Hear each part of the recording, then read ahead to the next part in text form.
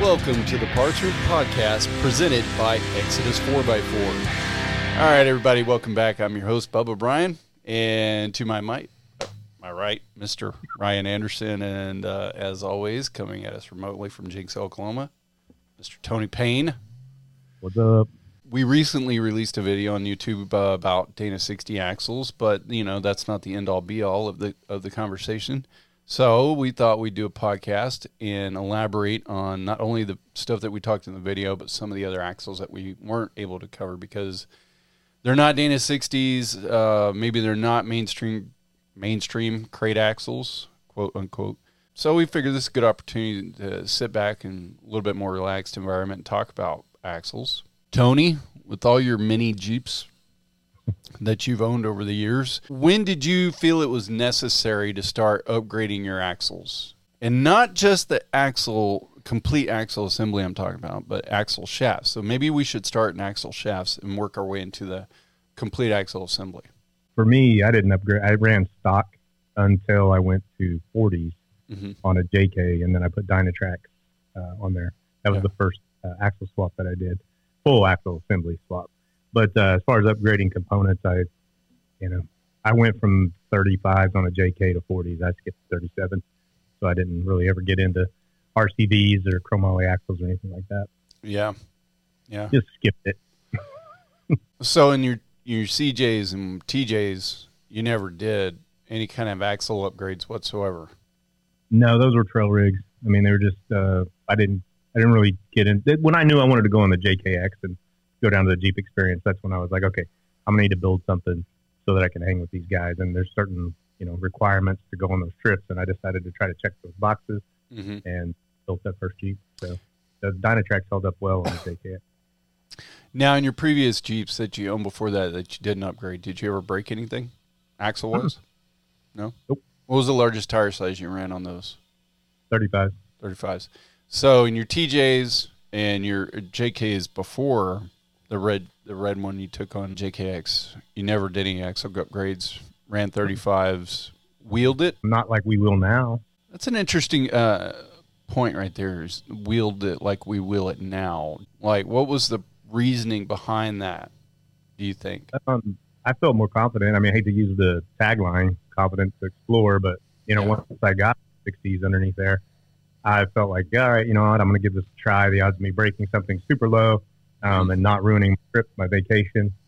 So, that we survived the JKX that way. And, there's some peer pressure too. I mean, you're out there with you and JJ and, of course, Randy, and then, Mel, Eddie, all those guys. Those guys are hitting it hard. That trip was, in my opinion, was wide open. And it was a great time. That really, really kind of loosened me up to the whole idea. It was like, hey, I can actually push this thing a lot harder than what I'm used to pushing vehicles. And then when we went to the last build, Rooster, I was just like, I don't think I'm going to break it. So I put that thing in some nasty spots, and I had a lot of horsepower and put them in a bind and never broke anything. Hub, axle, nothing. So I think at that point you just feel confident in the rig and you know what you can and can't do. So you just keep raising the bar until you trip over the bar, I guess. Yeah. I think one of the terms you used in there was peer pressure. And I think that's probably one of the bigger ones, that people find themselves pushing their Jeep builds a little bit further than maybe what they intended. It was trying to keep up with the Joneses. A little bit of that, a little bit of peer pressure from friends egging them on, stuff like that. But I think as people use their rigs and they get more comfortable with them and they get a little bit more riskier with them, then they start feeling like it's time to transition to upgrading the current axles, whether that be heavier components inside, more heavy duty, or just going and past all that and skipping right to big heavy duty axles. And when I say big heavy duty axles, I guess what I'm really referring to is the Dana 60s, because, and I don't want to go into those too much, but I feel like that's where we really say, okay, now we're getting to big boy land, right? Dana 60s, and then there's the rear 80, maybe the Rock Chalk 70s, stuff like that. So, but before we get into those, we need to talk about the upgrades that you can do to the stock axles, or maybe upgrading just the front to and to use Jeep as the best example, going from a Dana 30 to some aftermarket Dana 44. So, and Ryan, you're a good one to ask this question because you've been through the build iteration over the last couple of years and years. Progressed. You started out with a Rubicon, and then you beefed up the axles a little bit, or no? Yeah, I did rear axle shafts and C-gusseted the front. Yeah. So nothing too crazy. Just beefed it up a little bit based on what I recommend doing. But you ran 37-inch Cooper STT Pros. Yes. So that's not a light tire. And 1350 as well. Yeah, 37, 1350, 17 Cooper STT Pros. Ran those reliably. You were ginger amongst the rocks. Yes. As you I am not and frolicked amongst the hillside. I'm not a full throttle kind of guy on the rocks. I crawl. You crawl it. Yeah. When in doubt, he backs out. Doesn't throttle out. And tries again some other way. Yeah, there's nothing wrong with that, man. Yeah, I mean, that way you can drive it home without having to fix something. If you had a Rubicon, that's one way of doing it. You could, you could throw some chromollies in there, some truss and C-gussets. I'm not a big fan of spending a bunch of money on the stock housings. When I see a guy that I know is going to be, within a year, he's probably going to be coming back and talking about either a different axle housing altogether, or he's going to move over to the 60s so that he can comfortably and reliably run 40-inch tires. Tony, have you ever bought a Pro Rock 44? That was my original when I was going to do 37s on that red Jeep. Yep. I was just do the Pro Rock 60, the high pinion in the rear, and then the Pro Rock 44 on the front. Mm-hmm. So they had that 5-lug bolt pattern version that you could buy at the time. I can't remember what it was. They had a weird name for it, but it was a good kit. And you can keep your wheels. I think that was the Trail 60 or something. Pro like Float? That's what it is. Pro Float? No, Pro Float's still new. Later? Okay. Yeah, relatively new. This is like the Trail 60 or something like that, I think. Mm-hmm. Jake had one in the back of his JK. So he broke it. But eventually we took those out and we went full float on it. And we actually put Super Duty axles in there, which we can touch on also. I'd love to touch on the Super Duty axles because we didn't do that in my video, because we were trying to stick to crate axles and stuff. So, I ran a Pro Rock 44.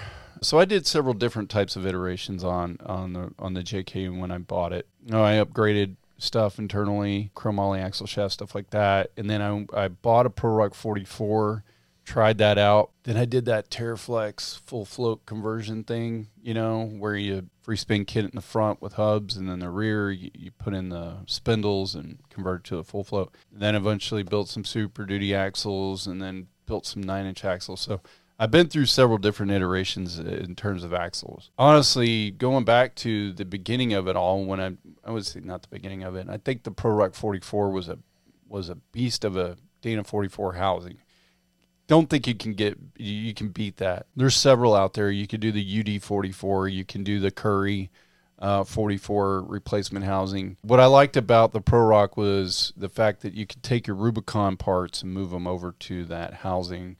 So it'd save you some money on lockers and axle shafts if you'd already invested in it, your heavy duty steering and stuff like that. It was a good solution at the time. I think it still is too. If you have a Rubicon and you just want to run 37s hard, I think that's a really solid option is the Pro Rock 44. But then, Curry makes a really good 44 housing also that you can do the same thing with. We did run into issues one time with a Curry housing, but it wasn't a big deal. I mean, I've run into issues with every axle manufacturer at some point, and because that's just the way it's going to go.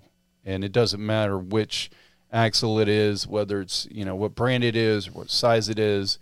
It doesn't matter. It's comes down to at some point there was a human being and they were left in charge of the QC on it, and that one slipped through the cracks, and then it ends up here and we find it and blah blah blah. Every single manufacturer axle that we've ever installed, we ran into that issue at some point. So you can't really fault and say one axle, has more of those problems than the other. I'm sorry. What were you going to say, Tony?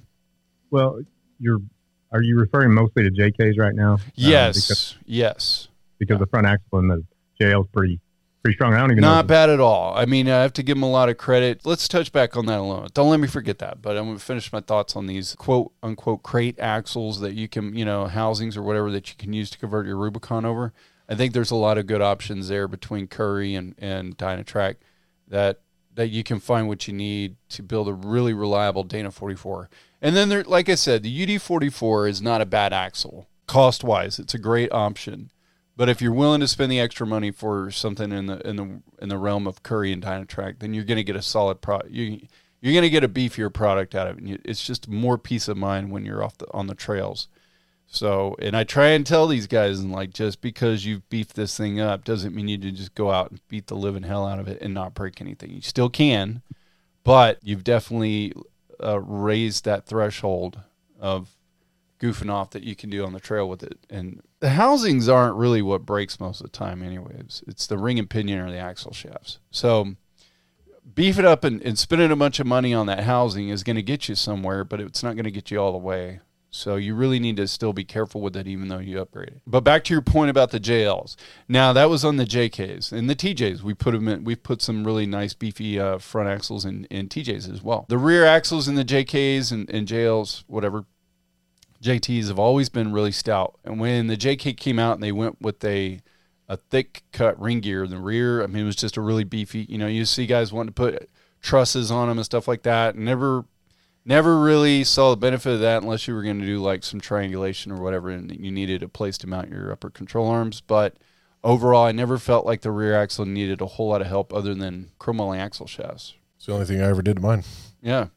And we've seen, and as far as failures go on rear axles in the JKs, Dana 44s, really the only thing I ever saw was, but other than broken axle shafts, we had one guy spin his diff out somewhere and we had to correct that. And we were able to fix that, weld the tubes, so you would never have to worry about it again.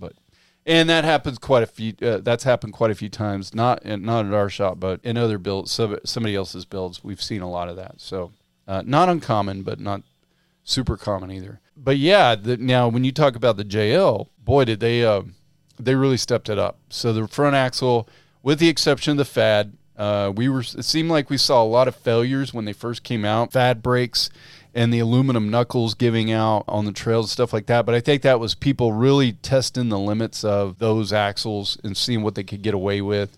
And then guys were building truss kits that would beef up the FAD area. You can get the steel knuckles that you could get on other models and replace the aluminum ones.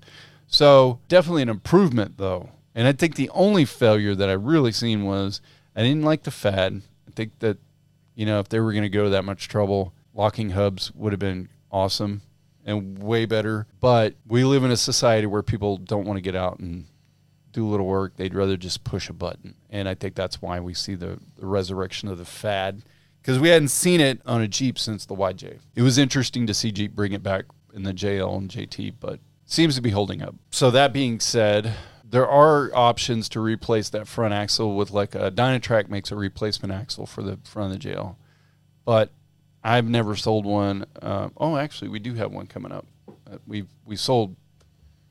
Customers been rescheduling for a better part of a year because he's overseas. Oh, yeah. But we do have a Pro Rock 44 to install on a JL for a guy. He didn't start out with the Dana 44 in the front. He started out with a Dana 30. Yeah, or M186. Tony, what do you have anything to add there as far as the stock axles are nowadays in the JLs and JTs? I see a lot of people being more successful on 37s where they, would bend them on the JKs. So I saw people put those stock JL axles through the paces out at Paladuro, and I was impressed. But it did seem like, it's a lottery. One guy makes it up just fine in a JK with the same setup, and the next guy breaks a pinion. And same line, they really felt like they hit it the same power, the same foot. Everything they did pretty much the same, and one gave out and one didn't. So, I think there's just some luck in the thing too, running that big of a tire in that situation on those axles. Yeah, and then you never know, man. There's a lot of times where people will damage stuff on the trails, previous trails or whatever, and they get out there and they finally find the straw that broke the camel's back. A good example of that would be our good friend Jake, who's back here once again to fix something he broke in his Jeep. We pulled the axle shafts out, and they were twisted, but not broke. So, you know what I mean? It's like, well, he twisted them. The next time he took that thing out and he hit it hard on a rock somewhere, he was probably going to break an axle shaft. And it's easy for people to go, oh, well, that's the obstacle he broke it on. Well, not really. It is, but that's not where it started. So, it's hard to pinpoint when somebody really breaks something unless you just took your rig apart after every trail run and you inspected everything on it and you put it back together. So I think he did a lot of things in Moab last time he was out there that stressed that Jeep out, and finally it gave up. And we got it back together again. It's weird. That's not always the case, though. When you talk about those situations, like two guys going out there, very similar builds, trying to go up something, and one breaks and one doesn't. But more often than not, that comes down to the driver himself and his finesse with that right foot and getting up and over stuff. So that being said, like I said, I mean, Jake broke a perfectly good Sterling 10.5 rear axle, which is impressive. That is not a small axle. That's quite an upgrade. And a heavy foot. He's got a heavy foot, but he's got a 408 stroker in that Jeep. But I don't think he did when that happened. I think that was still the original 6.0 LS that we had beefed up, which still had a lot of power. But Jake, you got to risk it to get the biscuit. So famous words. Famous words. But he's a great example of somebody that with a very heavy built rig, and I say not heavy like the Jeep is heavy itself, but it's a beefy built rig and it can still break. So just because you go out and you buy these axles and, I've seen guys with V6s, not always about the V8, you've seen guys with V6s go and break these big heavy axles. It's about how you're using that power. You don't want to free spin your tires and suddenly grab traction with it because something's going to break. So even though you go and you spend a bunch of money on axles, doesn't make it bulletproof. Get you closer, but it's not the end-all, be-all. So, yeah, I think housings, before we get off the topic of the stock axles and what you can do to them, replacing housings, beefing them up with externals isn't the place where I would start. If people are looking at slowly, progressively beefing up axles, I would start, and if you got a budget, start with chromoly shafts. A great example of a good progression through building up your axles would be a guy with a Rubicon. All right, so a guy that can buy a beefier housing down the road and move his parts over. I mean, you could do that. Well, no, I mean, you really need a Rubicon to do that because you need that Dana 44 ring and pinion in that locker, that you need that carrier. So, guy starts out. He puts chromoly axle shafts in the front, maybe some really good, like rebuildable ball joints or something like that, or ball joint deletes. Because I say ball joint deletes because I think the guy that makes those is working on a kind that don't weld in, that you could actually press back out of that housing and move over to your new housing. So, building up your stock axle and your Rubicon and with heavier duty parts, and then eventually say, okay, now I can afford that housing. You buy that housing, and now you can move all those parts over to it, sort of progressively build that axle. And in the end, have a really reliable axle that I think even if you wanted to run 38s, you could run 38s. And then in the rear axle, and in the front for that matter, you can go to 35 spline axles with ARB, I believe, in aux. I know aux for a fact, and ARB, pretty much you can buy a 35 spline axle differential. So you could replace your differentials and put some real beefy. 35 spline is what you would find in most Dana 60s. Some are offering now 40 spline. So you can really beef these things up, and then leaving your weak point as the ring and pinion itself, just being the Dana 44. So there's ways of doing it where you can sort of, budget your build over a few years to get to where you really want to be. And I think ultimately you can run reliably on those Dana 44s that have been built up a good 38-inch tire, like the Nitto's now giving us the Ridge and the Trail. There's some other tires out there I don't really care for, as mentioned before, that I won't mention again. But then really after that, you should consider going up to Dana 60 to run 40-inch tires, which I think now will move to the Dana 60s. And there's several great options that I covered in that YouTube video already. You can go talk about them. But some that we didn't talk about, let's start with those Super Duty swaps, because they were real popular back in the day when guys started figuring out that you could take them and put them underneath the Jeep and everything still function with the correct ABS work on those axles. And I was... I'm one of the guys that's done that before, built them for some people. But I think what people need to understand before they call and say, hey, is that a cheaper option? Can you do that for me? It got to a point where it was really cheap when it started to do the Super Duty axle conversion.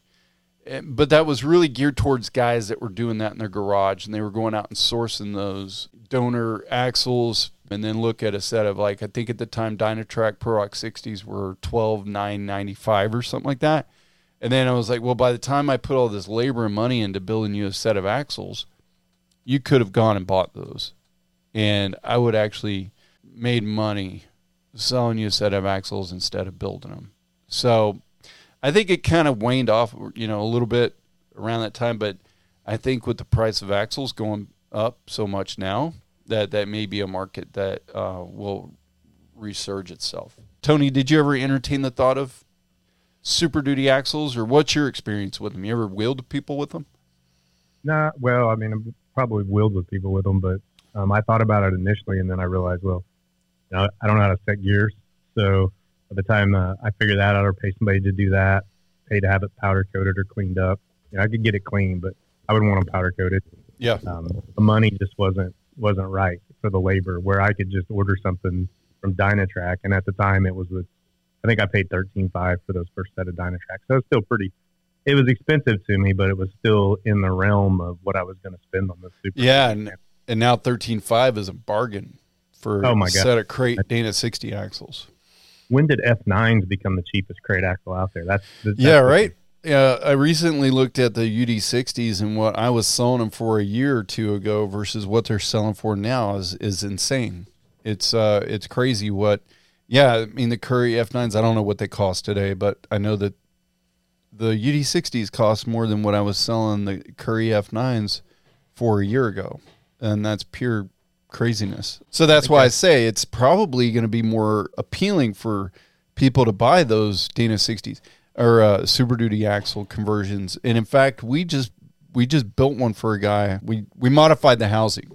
So for those that aren't aware, if you were to do a Super Duty axle conversion, the popular way to do it is to use the Ford front 60 and then a GM 14-bolt rear, because of the location of the differential housing itself on the axle. It would be easier probably to buy the Sterling 10.5 to source it. The problem was that the differential was too offset to the passenger side and would hit the fuel tank when you were stuffing up that passenger side.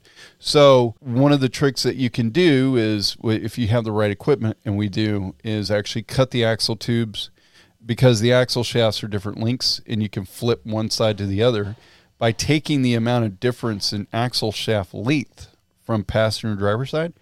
If you were to take that out of the driver's side and add it to the passenger side, then you can take the axle shaft from one side and put it in there. You can actually switch sides of the axle shaft, and now the pinion is perfectly centered in the axle. So now it becomes easier to use that housing.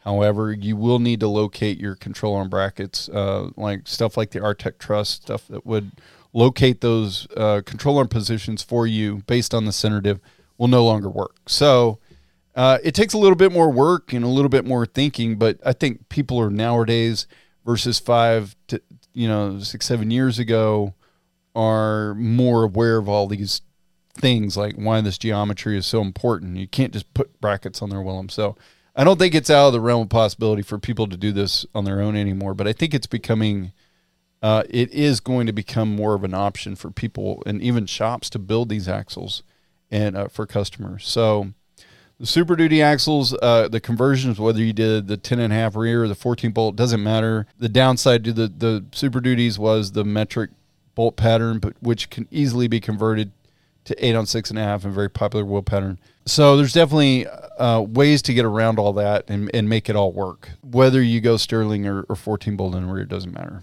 So, and there's some really cool trick stuff being developed right now, component-wise, to add to those axles. I just wanted to point out, that point, who stands behind that axle? Because at that point, it's your axle. So if you $12,000 setting up those axles, and you could have spent $14,000 with Dynatrac or Curry at the time, you at least have a manufacturer standing behind what they built and what they shipped to you. And they're cool. Yep. We ended up with the wrong tone rings, right? Mm-hmm. On my rear F9s, and Curry was completely awesome about that, right? We were already on our way to Baja, and they just said deviate to the shop. And I mean, just I can't believe he did that, and he swapped out the tone rings for me and sent me south. And Yeah. you know, there's something to be said for that, for sure. Yeah, absolutely. I've always preached this, that customer service is more important. A lot of times it is everything, you know, because what good is spending all that money on that really cool part if the guy that's selling it to you won't stand behind it? And because at some point it is going to fail. It's not going to last forever. So whether it's out of warranty and you just need to be able to hit them up and get those parts, doesn't matter. You know, whether a guy out of warranty is willing to pay for the part, if that place isn't there anymore, who the hell's going to know what part it needs, or who's going to supply that part? So you got to be very careful about, you know, what you buy and how you build it. That's an excellent point, Tony. Customer service is everything. I wouldn't be afraid to build a set for a customer and put in their rig, because I have confidence that we're always going to be able to stand behind them, or we will build it in a way that no matter where they're at in the world, you know, the country, that they can get the replacement parts they need. You know, building something weird. Now we've had to do that with the Super Duty front axle, where we've had to move the diff over towards the center a little bit more than usual. So there's ways of building the Super Duties to make them work. And the reason we had to move that diff over, if people are wondering, was because of to give room for the shocks. When you run a dual shock mount and trying to run it low pro, you want to mount those shocks in a way that allow you a good center of gravity. So that's why we had to do that. Another option, now that we've kind of discussed lightly the Super Duty axle builds, would be those Dana 60 axles, the hybrid axles.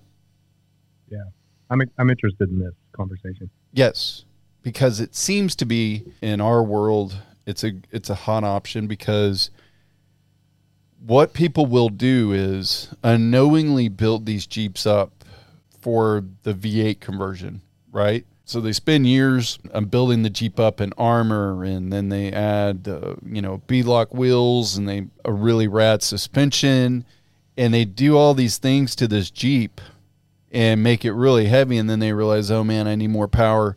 I need a V8. Approach me wanting to do a V8 build, and it's kind of heartbreaking when they're like, well, I want to run 40s on this thing with this V8. That's my goal. Now you got to tell them, well, if you want to run a V8 and 40s and you want to run them hard, or at least occasionally run them hard, then you're going to want to put something in there, a bigger ring and pinion like a Dana 60, something that's going to be able to hold up to all that leverage and torque.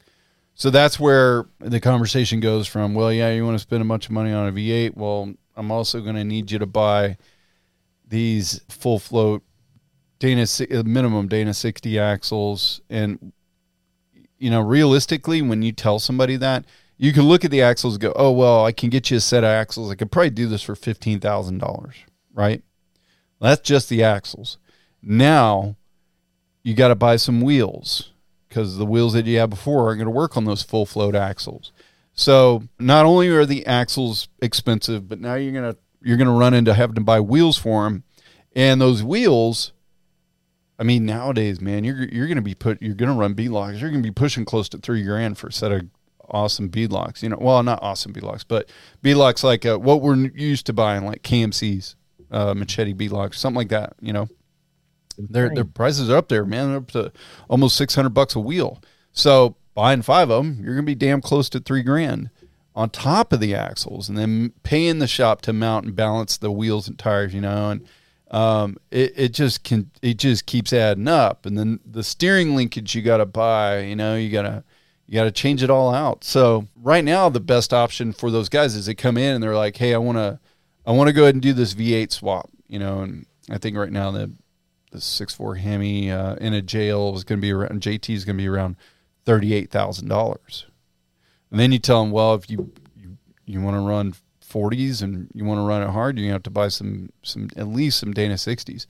And well, what's that going to cost? Well, you're easily going to add another 20 grand to that build easily. But then Curry came out with these axles that are available for the JK, the JL, and the JT, and they're Dana 60s, front and rear.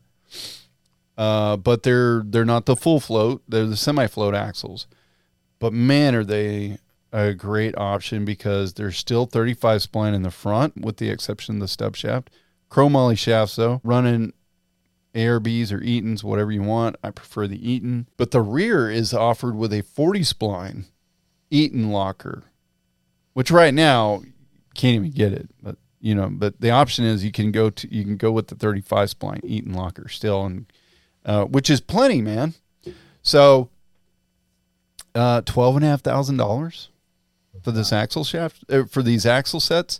And then the only thing that you really need to change that you won't probably have on your Jeep already, but you might, is a high clearance tie rod in the front to get around the diff, because that is going to be much bigger.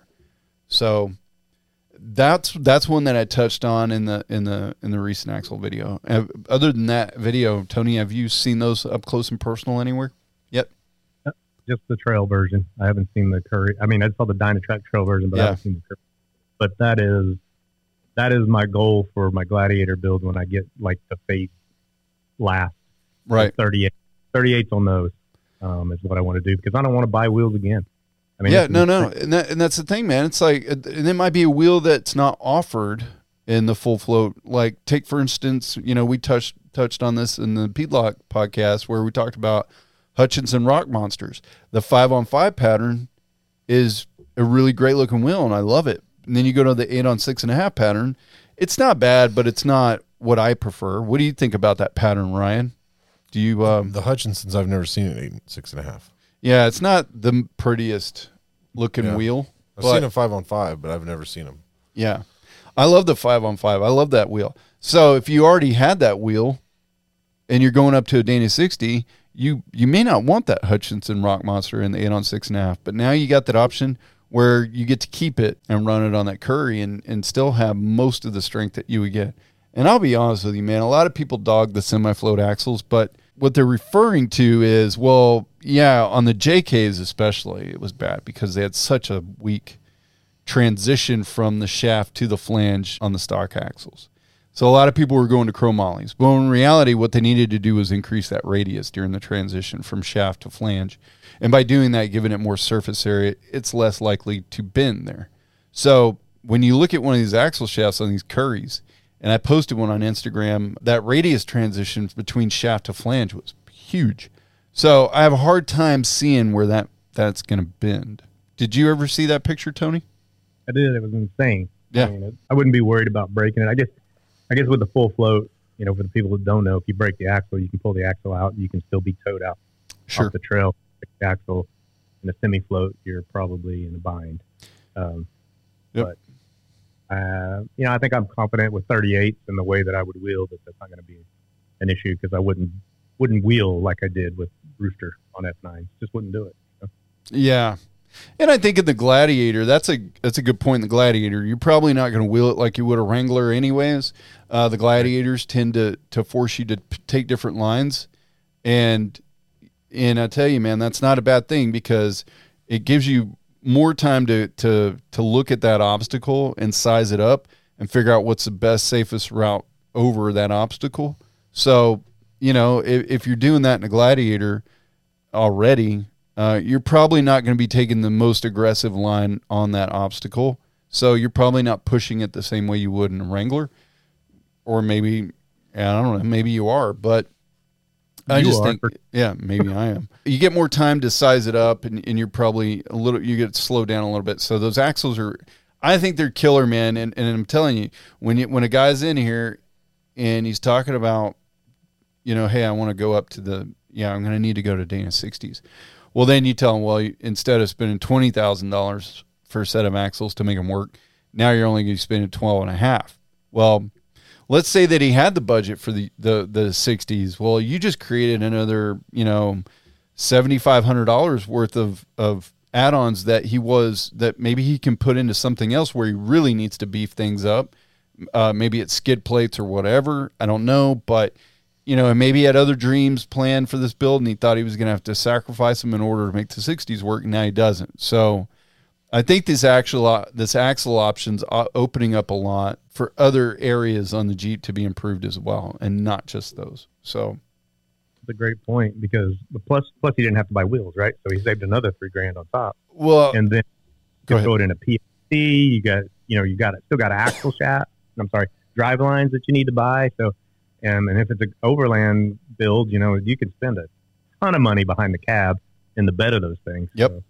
And that's all great points. You can get to where you want and have a very capable rig. Absolutely. That's where I see this being used the most is those overland guys building those real heavy Gladiator builds, the V8 guys, and gals, whatever, that are building these things up and then needing that extra ring and pinion strength. I think this is a solid option for them.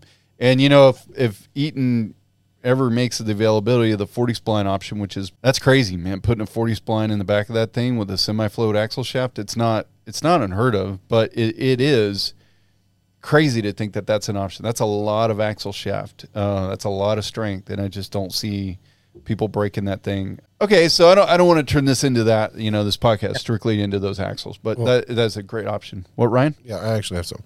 While we're on the subject of these axles, if you could maybe explain to everybody listening, watching, whatever, the difference between semi-float, float, full float. Yeah, good point. I forget. I assume people know those things. So the semi-float is where the axle shaft itself that runs from the differential out to the outside of the axle, to the end of the axle. Now, on a semi-float, that is a one piece, so the axle shaft will run all the way out and then transition into a flange that has the wheel studs on it. So literally, in a semi-float, when you're bolting your wheel up on the vehicle, you're bolting it to the axle shaft itself. And so that was the concern, was when you're wheeling and you get really off camber in a really heavy vehicle and you put all that weight on that wheel, you're putting a lot of leverage on that flange, and it was bending at the transition between the flange and where the transition between flange and axle shaft is taking place. So that's why I'm saying whenever they went to this and they increased that radius transition, they beefed it up a lot, so it's much more resistant to bending right there. On a full float, now your axle shaft runs similarly. It runs all the way from the differential out to the end of the axle tube, but it's bolted to the spindle hub or wheel hub. It's not directly affected by those outside forces like the semi-float is. So if you were to be in the same situation in a Jeep with full float hubs where you're really off camber and you got a lot of weight on the Jeep and a lot of leverage against it, that mounting surface is just the wheel hub itself. It's not the axle flange. So you're not going to bend anything there. And so that's the strength. The compromise there between the two is on a semi-float, you're putting a lot of stress on that axle shaft directly, but on the full float, you're not. You can still, like as mentioned before, Jake has a full float, and he still twisted the splines on his axle shaft. So it doesn't mean that you're impervious to a potential failure on a full float. It just, you've mitigated some of those failures by taking some added stresses off them that are on the semi-float. So, Ryan, does that feel like? Yeah, I mean, just not everybody. No. I'm asking you because in my mind, Yes. I know these things. But yeah, I know you can see it a lot better than others. Yes, in your head, you're actually looking at it, and everybody's trying to picture it if they've never seen it. Right. So that's why I brought it up. Just because, Yeah, and everybody's seen it. It may be a good YouTube video to do like Axle Tech, where we sort of break that down and explain that even further. But well, it's just we were talking about it a lot, and so I was like, well, maybe not everybody understands the difference. No, you're right. You're absolutely right. Not everybody does. So thank you. Feel free at any time, Ryan, to add those production skills come into add valuable input questions to the podcast. Yeah. Gotcha. You're not just here to be the pretty face. Well, I was going to say something about your just beard. let me fill in the blanks. We're not just here so Cheryl Anderson can have something to be proud of me about. Wow. Where's my meatloaf? Meatloaf. Meatloaf. Tony, I don't know. I know you're working over there too. So, were you able to catch any of that? Do you feel like I explained the semi-float versus full float? Yeah, no, I think you nailed that. I'm just looking at some of the comments on your actual video. I think there's some people we could answer to at some point in this. Well, hey man, you know what? That's a good point. We did talk about printing off some of these questions from the Axle video and asking them. But I mean, if you got one, man, you got it pulled up, fire away. I'll be happy to answer it, and make sure we give a shout out to the person that did it. So okay, well, this one I did a little research on. If we don't all know it, we kind of got some general numbers. But Doug G asked, how much lighter is the F9 than the Dana 6? That you would So- pick that question because I looked it up. Oh, you did. Okay. Yeah. Searching forums, and I didn't find anybody with a scale, but everybody said the Dana 60 rear is about 400 pounds, Mhm. and the front is about 500 pounds. On Curry's website, they say that their center section, where the third member goes, is 50 pounds lighter, but their axles are 100 pounds lighter overall than the equivalent in the Dana 60. So I could you're see looking- that I could see that on the center section because the nodular, that cast is heavy. It's bulky. Yep. So I guess I don't know where It's the a- other 50 pounds is, but Yeah, I don't either. I couldn't figure that out. So I know it's at least 50 pounds lighter. I think they're around 300 pounds when I was talking to Casey on the JK experience. yeah. Had that Jeep with the F9s on him. He said the same thing, but that may have been also, he was running an aluminum third member. Not, I was running a nodular. Oh, I had a high 9 and a nodular in the rear, so I know those are heavier. mhm. So it could, that third member is interchangeable too, so you may be able to get up as much as 100 off. yeah.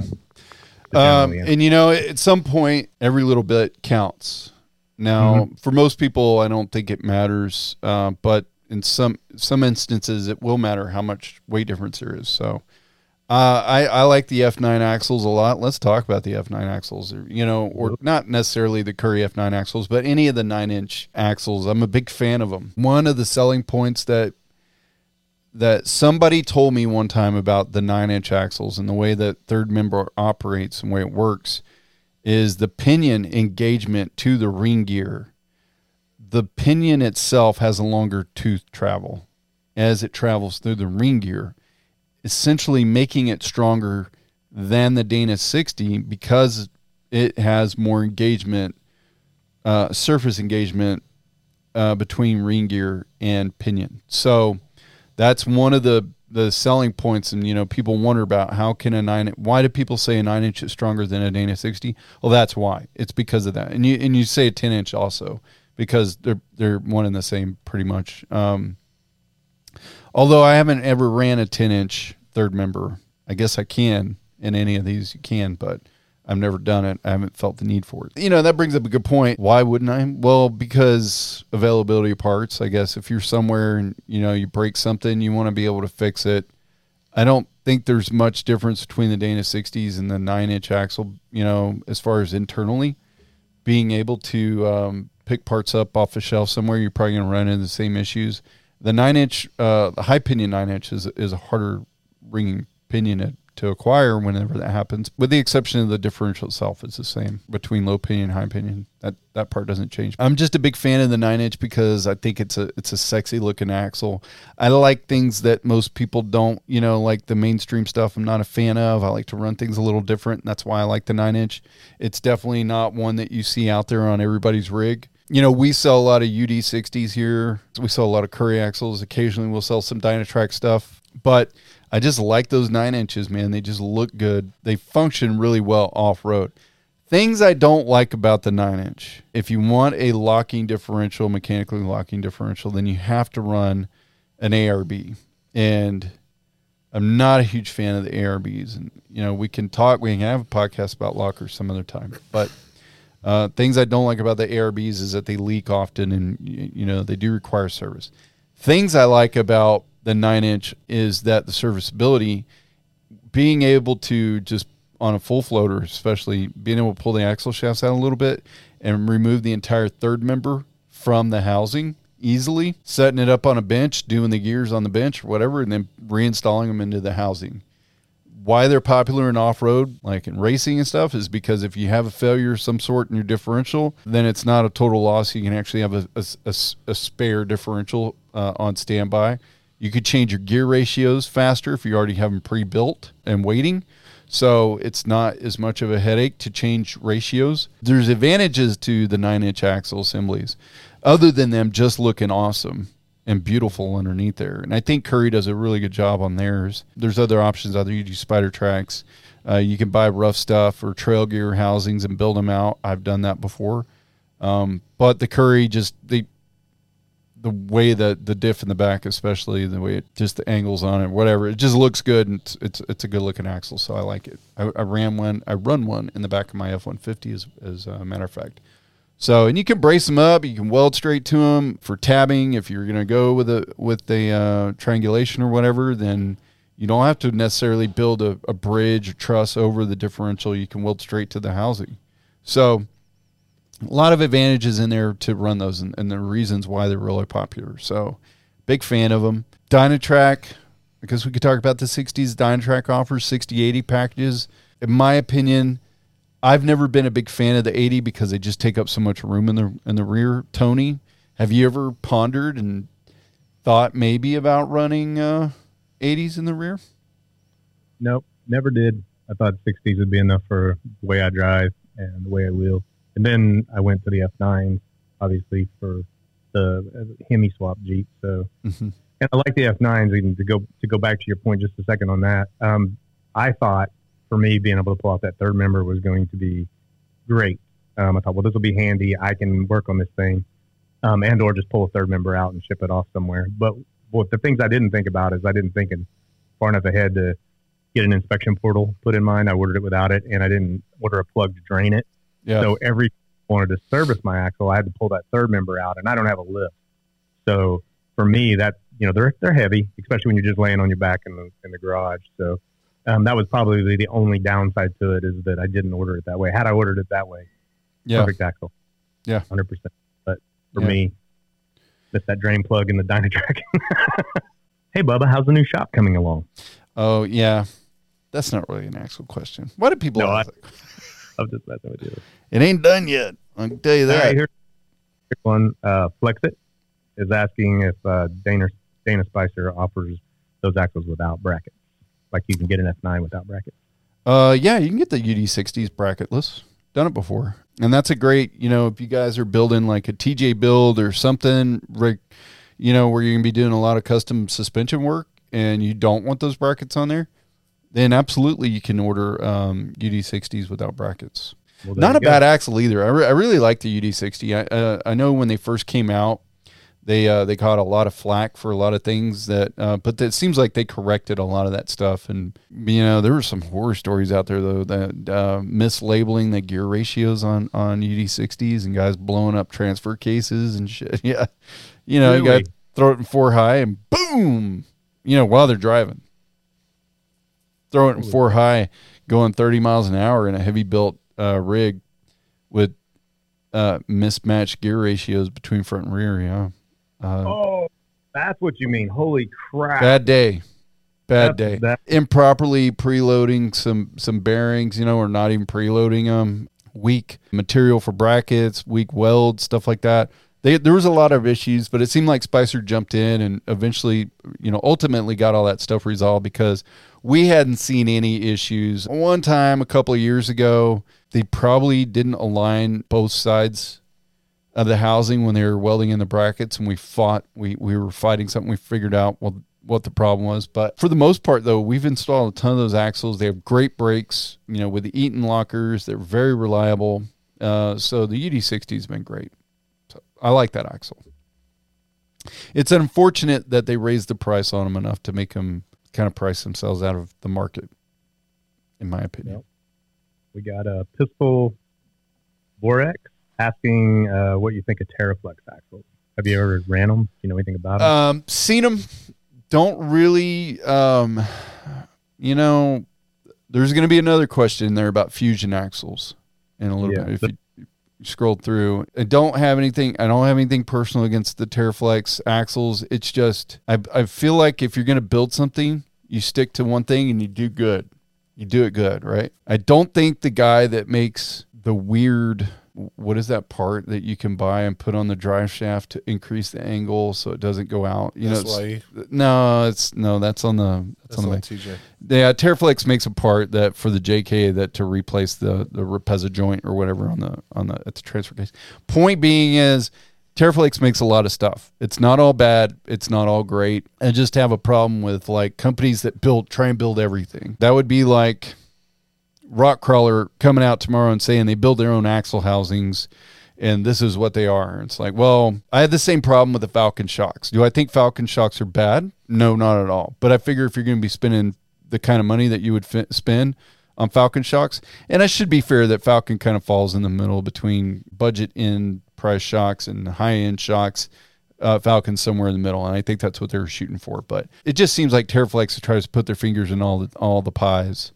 And well, if I'm buying an axle, I want to buy an axle from a manufacturer that they specialize in building axles, because that's a ton of money to buy tons. And you know, if you're going to be pouring money into that, you know, go with somebody that's been building differentials forever, like Curry. Dynatrack's been building them for a long time. I tell you, one guy that you're not going to see on there a lot, and this kind of touches on the Fusion thing, is East Coast Gear Supply makes great axles. I believe they're beginning to get a little bit more noticed. I know that certain companies out there are having their axles built, and we notice, man, these look very similar to something that East Coast Gear Supply would build. Well, it's because East Coast Gear Supply is the one building them. Those guys aren't building their own axles. East Coast Gear Supply, and I'm not going to name names, and I think that's kind of stupid that a guy would do that. It's like me saying, oh, we'll buy the Exodus 4x4, you know, Dana 60. Well, why would you buy it from me? I mean, I'm not an axle manufacturer. Unless I'm taking Super Duty axles and I'm building them out for a specific purpose build. If you're just looking to buy crate like 60s front and rear, then, you know, go to a company that builds axles. Don't go to guys that build suspensions and, you know, grab handles and shocks and whatever else. Brakes, you know. I mean, but the brakes kind of go with axles. But, you know, I mean, there's just a lot of different things that they're involved in. And so I think that I'd rather buy it from somebody that focuses on building axles. I mean, is that a fair answer? Or am I being unfair? Great answer. And I think it was Forrest Strong that brought up East Coast in your thing, if we're going to give shout outs. Okay, cool. Yeah. What else you got there? This one was interesting. This guy just said he picked up a set of Dynatrack 4460 Serious Performance Combo. That's what they're called. And for his JK with ARB lockers, and they were in stock, which some people didn't appreciate because they've been waiting on theirs. Not from you, but they're just like, where the hell did you get them? That's a big oopsie. But that's that combo we were talking about that I initially was looking at for JK, and a buddy of mine installed them on his 2-door. Yeah. Up them. I mean, because he didn't have to change his wheels. He had wheels picked out that he liked. He didn't want to change the wheels. And he was never going to rock crawl it. It was always going to be just a beefed up trail rig. Yeah. Yeah, that's the Trail Rider package, I think, is one that Dynatrack offered, which was the front axle built with a 35 spline or a 30. Maybe it may have still been a 30 spline locker in the front, but the rear would come with a 35 spline ARB locker, or you could request aux and shafts and everything you would need to convert your sport to a very capable trail rig. That price used to be like $7,500 or something like that. So for all the parts, and you still had to have somebody install all this stuff, but I thought that was pretty good package for people. You know, another one that I haven't heard a lot about lately would be Carbon Off-Road. They were using or are using Curry housings basically, and then putting their Carbon Off-Road axle shafts in them, and they had like a 15-year warranty or something like that. Yeah. Well, there was a 15-year and then a 10-year. Was it 10-year on the shafts or on the housings, or vice versa? What was all that warranty about? But it was a great warranty. I just remember seeing the 15-year advertised. I don't know. Yeah, I know it was something. Yeah, because that was like the thing that would always pop up on my feeds. Yeah, 15-year for this. You know. I guess that brings up a good point about the axle shafts. We didn't touch on that enough. Good, reputable brands for replacement axle shafts that people could put in. Just to name off a few, Revolution Gear and Axle. I like those guys a lot because when you'd order axle shafts, they would come in already pre-installed with the bearings and seals already on them, so guys wouldn't have to take them out of the box and press them together and everything. That's a problem for the guy doing it in his garage, because not everybody has a press set up to do that. Fortunately, as a shop, we have that, so not a big deal when we'd have to do that, but it is easier to take it out of the box and bolt it in. 10 Factory. That's a good one because they seem to always have a good amount of parts available, and they have a 10-year warranty on their shafts. So Yukon seems a little bit pricier for the same product and not much gain on customer service or anything else. So I think between that, I think Revolution's always been my favorite axle shaft to buy because of the fact that they're already put together. What you got, Tony? You got another question over there? Nope, I think that's it. I mean, there's a lot of questions, but they're not related to. Yeah. I thought that the good questions were that stumped me were the weight questions. So yeah, and a lot of I think a lot of people see you responding and they start asking other questions, which is fine. But yep. If you want to shout out on a video, that probably does it. I'll just name drop. We'll do it. Yeah, that's one of the things we're going to try and focus on is maybe going back in the YouTube archives and finding some videos out there that were popular that people had a lot of questions on, and that being the subject matter, so that we can kind of go through and you begin to see the same question asked over and over again. So you kind of be like, well, that's definitely something that a lot more than just one person's thinking. It seems like a lot of people are asking that. Sometimes people don't ask that question because they've seen it already asked. So maybe a lot of the same questions. We could go out there and just sort of reiterate some of those videos and what we thought. But all that talk about axles, Tony, you think going forward, then you're definitely in the Currie market on your Gladiator that you recently purchased. Yep. I think I'm going to run the semis. Yeah. Just seems like the right thing to do, especially if I have to drop $600 a wheel for this thing. Mm-hmm. I'm not going to. So. Yeah, I think that's the biggest selling point on those axles alone. Well, other than the very nice price that they have on them, but the fact that a guy, like I said, you get these guys building these rigs up, and then they find out that they're not going to be able to use those wheels, and that's another expense they're going to have to buy. But when you can give them that option, it's an easy sell, and they don't have to get rid of it. I had a guy here yesterday wanted to do a Hemi, and that was one of the points that we covered was that, because he's already got beadlock wheels on there. He's already painted the beadlock rings the color he wants. He's got everything set the way he wants, tires on it, everything. He doesn't want to have to pay a bunch of money to dismount that tire and mount it on another beadlock. So, are they available? How available are those axles? Like lead time, do you know? Realistically, 12, 14 weeks, I think. Probably is a lead time on them. If you order them right, if you order them with that 40 spline, 2024. Other than price and strength and looks, is there anything else about an axle that we really? I guess the ability, the comfort and bolt in. Versus, you got a guy in there asking about bracketless axles. That is a good question. Yeah, on the UD60s, you can do that. I'm not sure on the Curries. I have not ordered any, with special axle bracket configurations on them. And no, I asked Dynatrac one time, would it be easier, hey, can you guys leave off the lower control arm brackets? Because one of my favorite long arm kits to install is the Evo high clearance. We have to remove the lower control arm bracket from the axle and weld in a special bracket. It would be nice if I could order it from the factory or the manufacturer without that bracket on there. Dynatrac was like, well, yeah, we can do that. It'll cost more. And I always thought that was strange. I'm like, well, why is it going to cost more? But they have the reasons for it, whatever, but it can be done. And I believe Currie would probably give us the same answer. No, whether it would cost more or not, I don't know. But considering most of these axles are made to order, you can't order them with or without brackets. The UD60s are mass produced, so they come with or without. But you're not going to be able to order them with certain brackets removed and the rest of them staying on there. So that's a good point. I like that question that got asked. So like I was going to run the rock crawler triangulation kit on the rear. Mm-hmm. Probably without brackets, right? No, that you won't be able to do on there. We'd have to build, and we've done that before in the UD60. We did an axle like that where we made that configuration work. No, we'll never do it again though. It was just too much of a headache. Pain in the ass. Don't want it. Bringing up stuff about axles, when do you beef up externally? When do you beef it up? We talked about, is a truss necessary on a stock Dana 44 axle? And, what kind of truss is worth it? Sleeves? Never been a fan of sleeves. Never, ever have I been a fan of sleeving an axle tube. Because I still seen them break at the housing. That is a ruined day. Like, you're not driving that vehicle. If you bend an axle tube, yeah, you can drive it home. But you're not going to drive a broken axle at the housing. Man, you're having that thing towed home.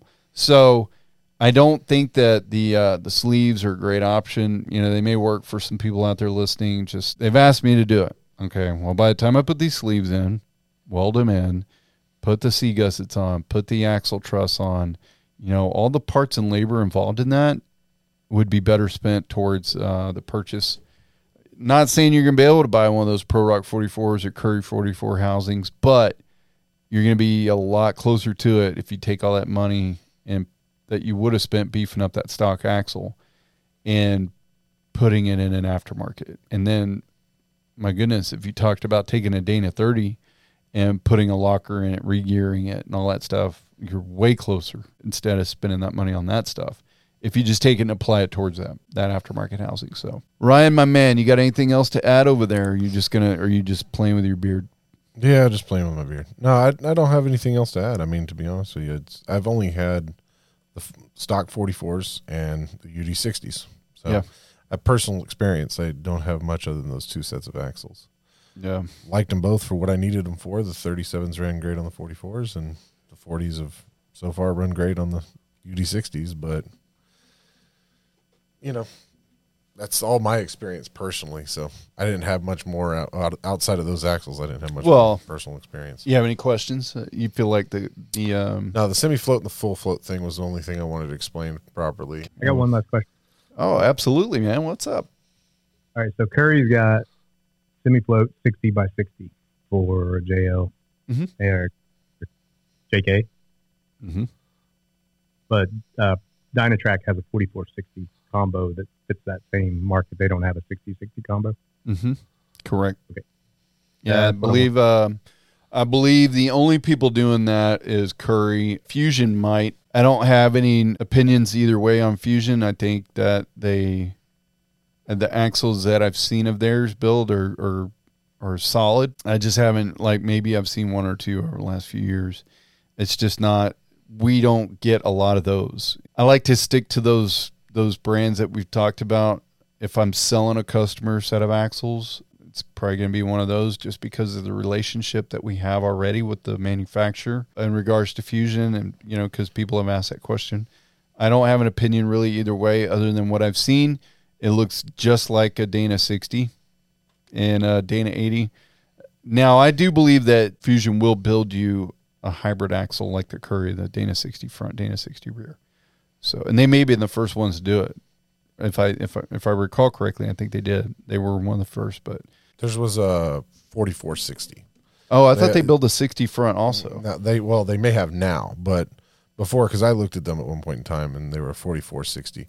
And I feel like, for whatever reason, then you can correct me if I'm wrong on this, but I feel like the Fusion axles are based more towards like a DIYer, and that's why we maybe never see them. I see a lot of guys that like to do their own stuff in their garage, go that route. They want the Kingpin axles. Fusion's big on the Kingpin stuff. I'm not going to say that I'm against them or for them or against them, whatever, but that's usually the reason you see a Fusion axle is because of the Kingpin option. Now, most everything that we talked about here today was a ball joint setup, not a Kingpin. If you don't like ball joints, you could use the ball joint delete kits from American Iron Off-Road. So that's an option. Just saying. We've put them in some stuff, and I like it. Looks good. The only downside is I don't want to say it's a downside. It's a thing. Apparently, they don't return to center when you let go of the wheel. So it's a little bit more rigid setup. And I think Josh is working on fixing that right now with a different style bearing or something that I was reading. But it doesn't always have to be ball joints and Kingpins. So you got varying mounting surfaces. The mounting surfaces on the semi-float 60s same as the factory axles on a Rubicon, or are they wider? Yeah, I believe those are a 68-inch wheel mounting surface. I'd have to look that up. 68-inch stock JL Rubicon width. It is 1.5 inches over non-Rubicon models. So that's what you're going to get. I believe that's the same in the JK as well. 65.375 is the stock JK width. But for some reason, I thought that they were just going with a 68-inch overall to make it more seamless in production, I guess. So, yes, the answer to your question, Tony, is the Curry axles that we've been talking so much about in this episode were for the JL are 68 inches, and then in the JK they're 65 and 3/8 or something like that. They're there to mimic the Rubicon width on the JL and JT and the stock width overall on the JK. So you're not going to gain much from it, and I do not believe that you can order those in custom width. Like you can some of the other axles you can order custom width. Just about every manufacturer will do that. So it's just going to take longer lead time and maybe a little bit more money, but it is doable. Perfect.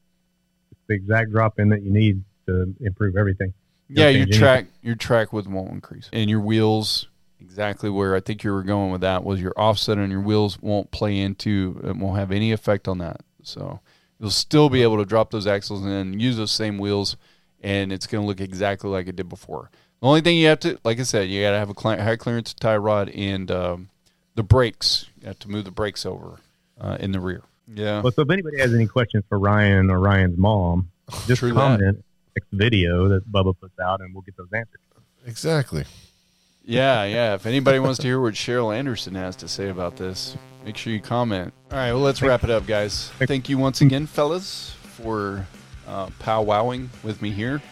And thank you once again to everybody else who watched. We'll see you next time.